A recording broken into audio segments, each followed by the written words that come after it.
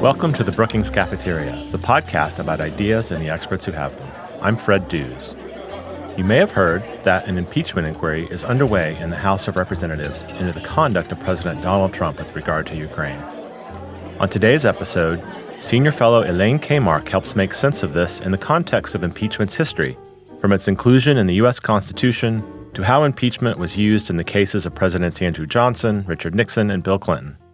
Kamarck also answers the question of whether Congress should even be considering impeachment when President Trump faces re-election in less than a year. Also on today's show, Martha Ross, a fellow in the Metropolitan Policy Program, shares her new research on the low-wage workforce, including its size, how much workers earn, and who holds low-wage jobs.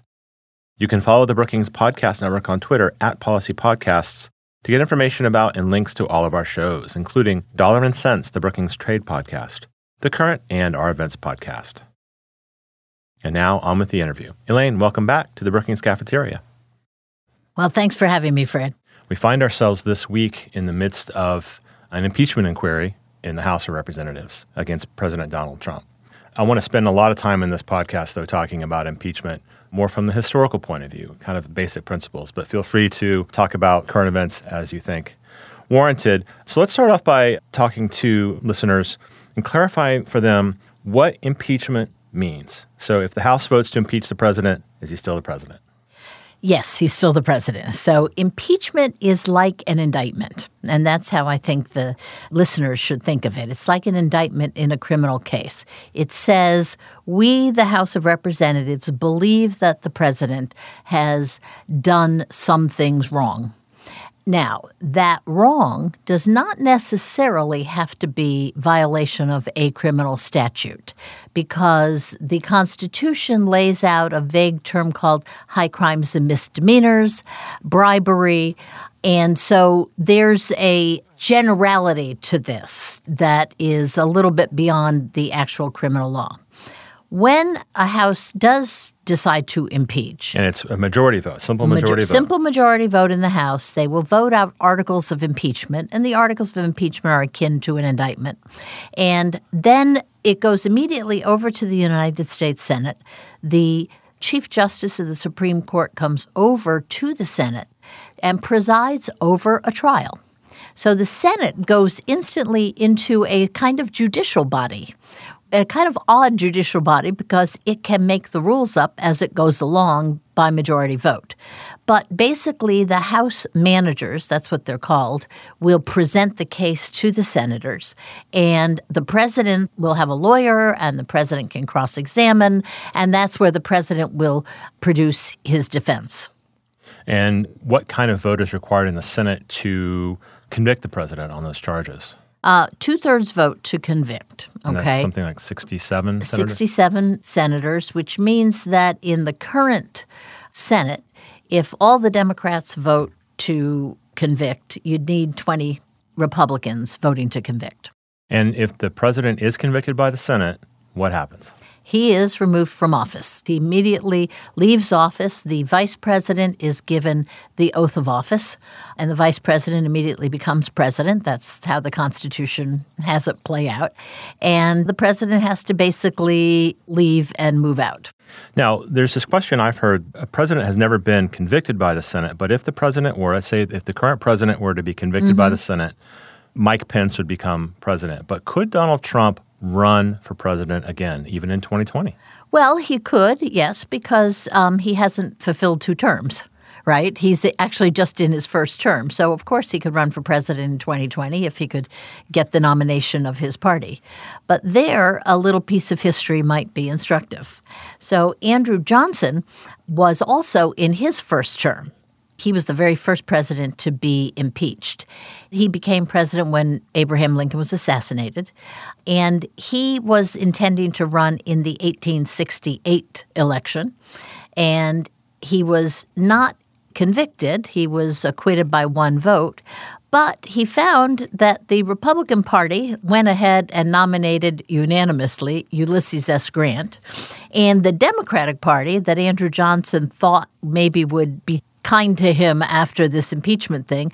He got about 4 votes at their convention. So he kind of had aspirations for running for president in 1868, but he couldn't get the nomination of either political party.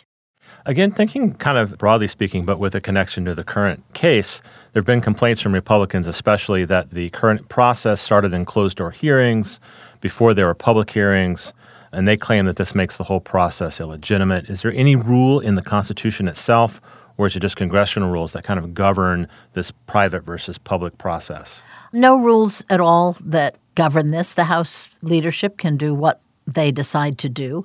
What they did was they conducted the closed hearings akin to a grand jury. Grand jury processes are not open. The person being accused does not have the right to a defense in a grand jury. So essentially, the first part of the democratic process was akin to a grand jury. It was a closed process. They now are presenting their evidence in an open process, and Republicans are getting to, as we see every day on TV, are getting to challenge the witnesses and challenge the Democrats on their assumptions. And then, of course, when it moves to a trial, the president will have a full-fledged defense. Did the process that we're seeing now, does it mirror in any way the processes that played out during the Nixon impeachment hearings and even the Clinton impeachment hearings? They're a little bit different. I mean, in the Clinton impeachment hearings, the Republicans brought the articles of impeachment, and they had the Starr report. So the Starr report had basically outlined the charges against the president, lying to the federal government and trying to cover up his affair with Lewinsky. So that was a little bit different because they didn't have to do any discovery. The Nixon impeachment proceeded with very, very heavily watched hearings conducted by a Senate committee under Sam Ervin. And they did that discovery in front of the American public as the months wore on. And I think I'll just note here for the record that Nixon wasn't technically impeached. No, that's right. There's a moment in history, which I'm sure if somebody hasn't already, they'll make a movie of, where Barry Goldwater and 2 other Republican senators go into the Oval Office in early August 1974 to say to President Nixon, look, we don't have the votes to keep you from being impeached. More importantly, we do not have the votes to get you an acquittal. In other words, you're toast. And at that point, Richard Nixon decided to resign, and for good reasons. If you resign, as opposed to being impeached, you get your full presidential pension, you get a presidential library, and Nixon had a pretty standard post-presidency. Let's talk about impeachment in a historical sense. As you mentioned earlier, it's a clause in the U.S. Constitution from 1787, 1789. What do you think is important to know about the deliberations for the Constitution on whether to include the power of impeachment at all? Well, it was quite important. And the reason it was important is that the whole context of the writers of the Constitution was in an era when they had held a rebellion against King George. And what these guys, our founding fathers, were particularly obsessed with is preventing a leader from having enormous power and sort of king-like power over the government. That's why the first article of the Constitution is not the presidency, it's the Congress. It's about the Congress. And there's all sorts of checks and balances in the Constitution designed to check executive power. So the impeachment clause, which is kind of vague, but is done so for a particularly important reason, which is so that in any given era, Congress can check the power of the presidency. And it's not just about the president. Other officials could be impeached as well. Yes, and usually it's most commonly been used for federal judges. Mm-hmm. Okay, that's where we've seen most impeachments. The crimes, as you say, mentioned in that clause are vague. They are treason, bribery, or other high crimes and misdemeanors. I think we know what treason is. I think we know what bribery is. But what are high crimes and misdemeanors? Well, it's funny because if we go to precedent, okay, we can basically kind of start to figure out some things there. First of all, looking at the Clinton precedent, we can say that lying about sexual misconduct did not constitute a high crime and misdemeanor. I mean, in the end, as much as many senators and congressmen were appalled at Clinton's conduct, it was frankly purely personal. He did not use government money to try to hide this affair or promote this affair or whatever. It was personal, and they decided that this did not warrant impeachment. In the Nixon case, you really have a case of abuse of power, because Nixon was using powers that are unique to the presidency in order to cover up a pattern of misbehavior that had come out of his campaign for re-election. In the Johnson impeachment, and I expect in this one coming up, I expect in the Trump impeachment, one of the high crimes and misdemeanors will be the treatment of Congress. Because the president here and Andrew Johnson, more than 100 years ago, were very dismissive of Congress. They maintained that this whole thing was illegitimate. They refused to turn over documents. Trump has gone through a lot of contortions to try and get people in his government to not appear before Congress. And, of course, what two of them have done, John Bolton being the most famous, has been to go to the courts and say, tell us what we have to do, because we are caught here between two big branches of government. That all underscores the truth of the idea that impeachment, although it can be about criminal acts, it's mostly a political tool, a political act. Well, it's a constitutional act. I would say that. It's constitutional more than political. I mean, in other words, it's pretty well established that you can't impeach a president because you don't like his health care plan, or you don't like his tax proposals, right? These are not impeachable offenses. Those are just political differences. The impeachable offense comes when it looks like the president is using the power of his office for some sort of personal gain. So in this instance, clearly, it is that it looks like he's using the power of his office and the money appropriated by Congress to get the Ukrainians to do something that will benefit him in a personal political way. And the crux of the Nixon impeachment, the real smoking gun, was when he was heard on tape saying to Haldeman, his chief of staff, look, tell the CIA to tell the FBI to back off the Watergate investigation. That was a clear obstruction of justice. He clearly knew how to get the federal government to do it, and he was using his power in the federal government to try and cover him for what his political campaign had been doing, including the Watergate break-in. But frankly, there were a lot of other things there, too. So was the Watergate break-in itself one of the articles of impeachment? No, it wasn't the break-in itself. It was the obstruction of justice. It was the cover-up. It was the cover-up, yes. And in fact, ever since then in Washington, people always have a saying, it's not the crime, it's the cover-up. Nixon himself talked about the Watergate break-in as a third-rate burglary. But he and his allies went to great lengths to cover up the trail behind Watergate. And the reason was that it turns out that his reelection committee had committed other crimes, other breaking and entering, such as into the offices of Daniel Ellsberg, who released the Pentagon Papers, and that he was trying to cover this up. So it was the cover-up that was much, much more serious. So Nixon was reelected in 1972 with a huge electoral landslide victory. He was pretty popular in 1973. As I've read, public support for the idea of impeaching Nixon was very low.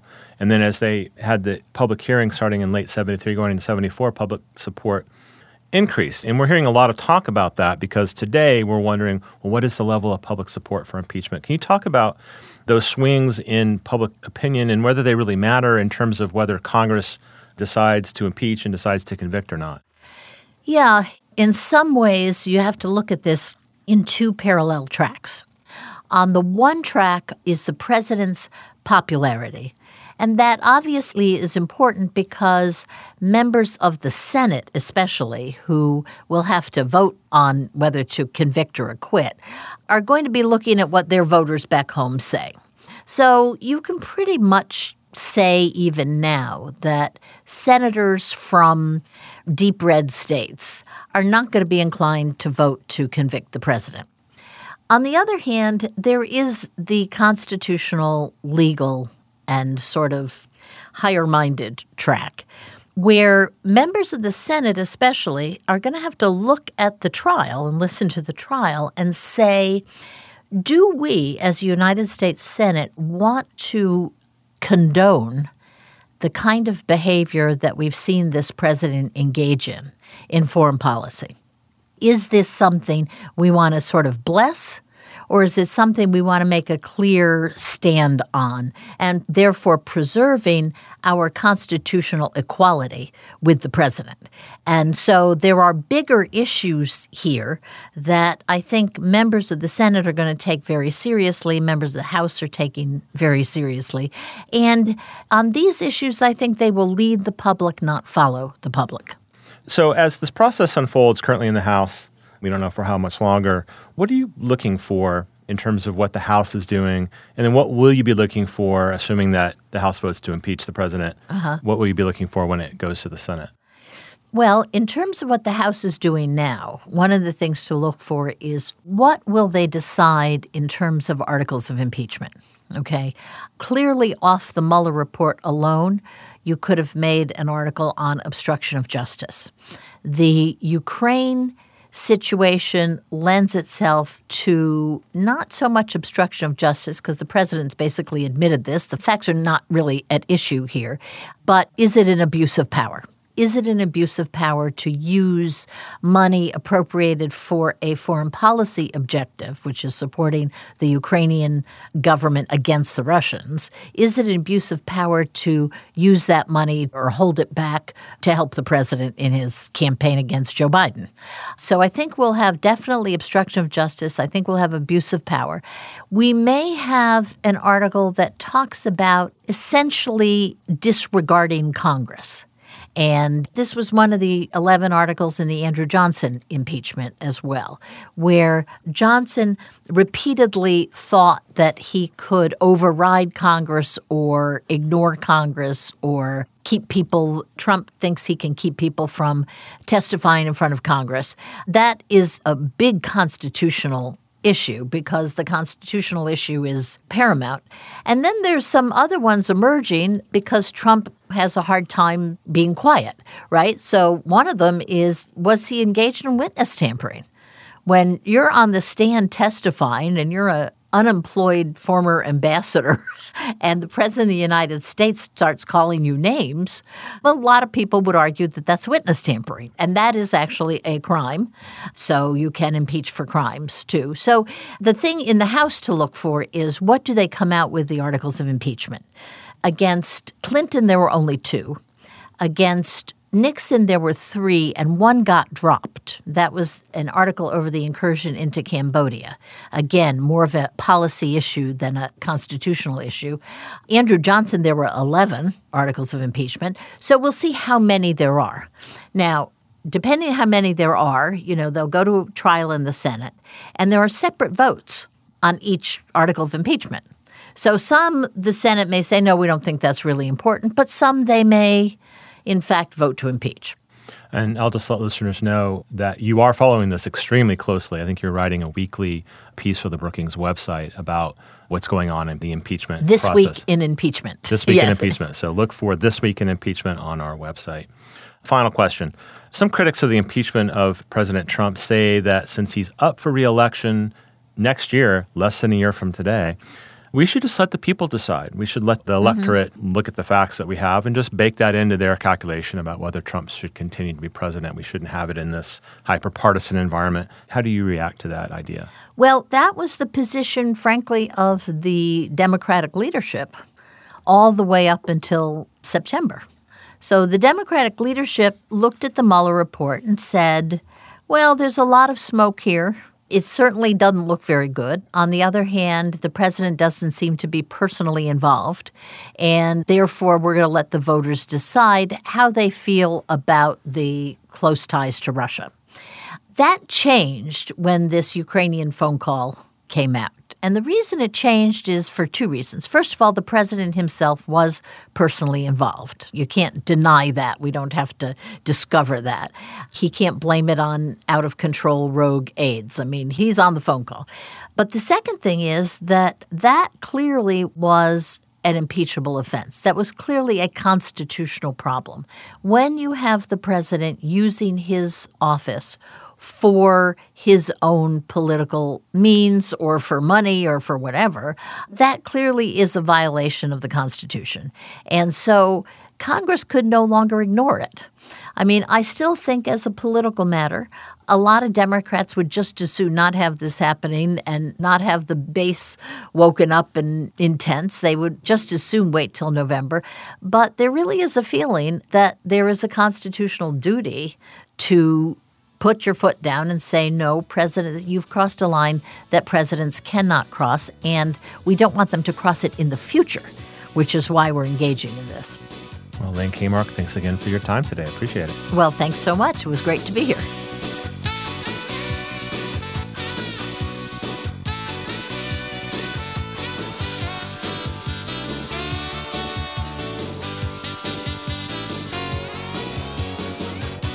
And now here's Martha Ross with another edition of Metro Lens.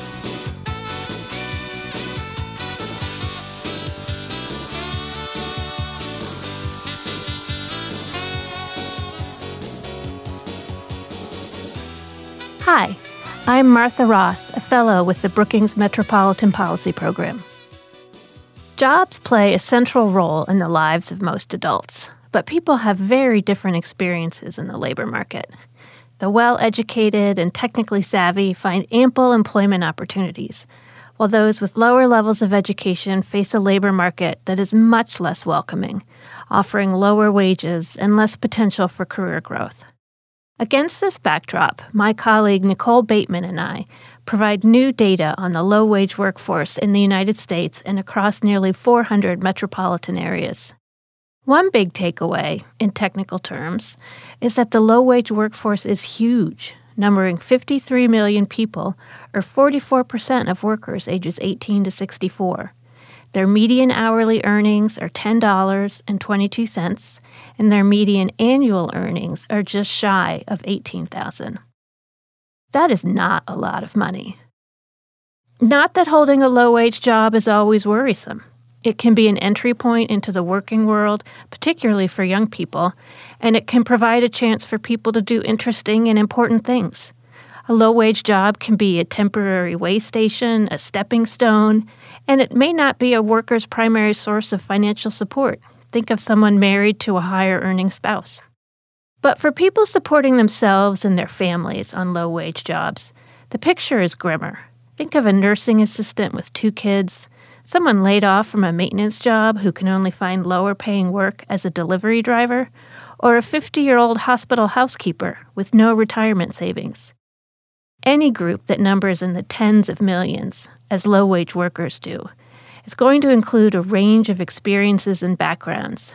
And in our analysis, my co-author Nicole and I wanted to zero in on that. The low-wage workforce is racially diverse. 52% are white, 25% Hispanic, 15% are Black, and 5% are Asian American.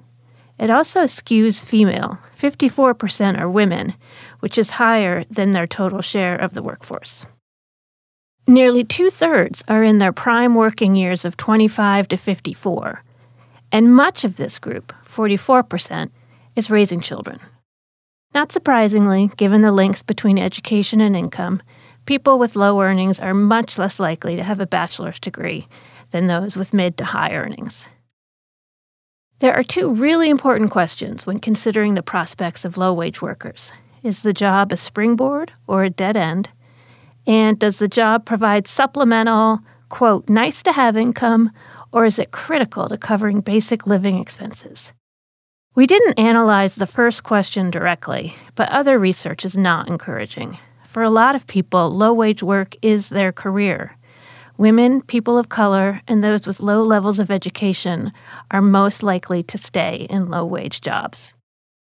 In our analysis, over half of low-wage workers have levels of education that suggest they will stay low-wage workers.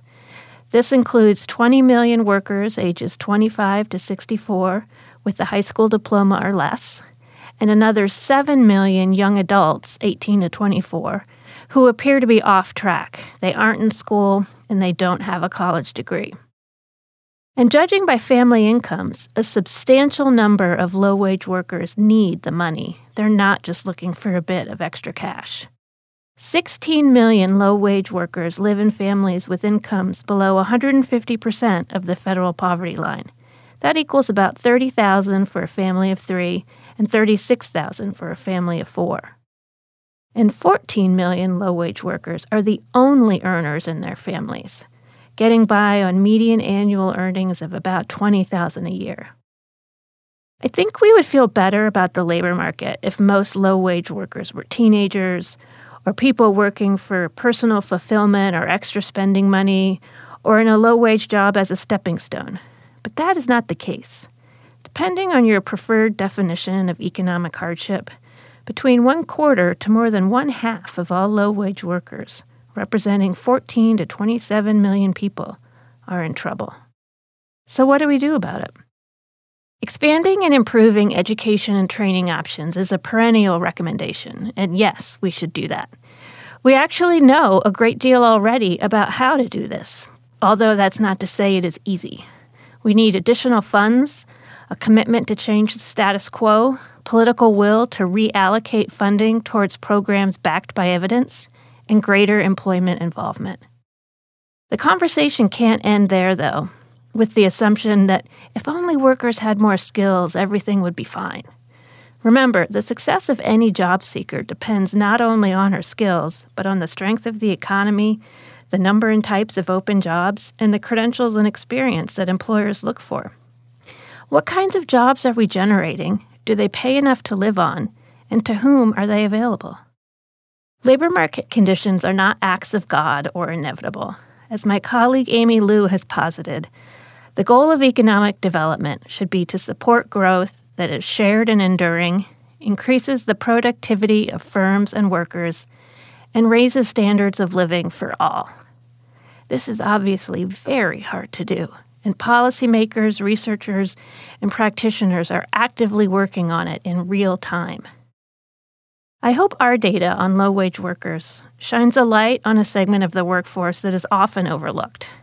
I also want to highlight its sheer size. 53 million people, 44% of workers. They do not play a minor role in the labor market. As we create strategies to develop a more inclusive economy, we need to keep them in mind.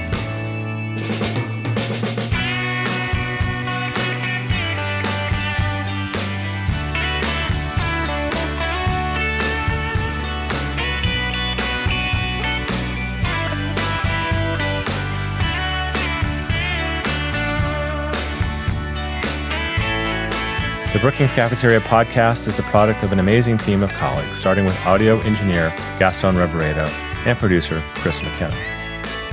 Bill Finan, director of the Brookings Institution Press, does the book interviews, and Lizette Baylor and Eric Abalahin provide design and web support.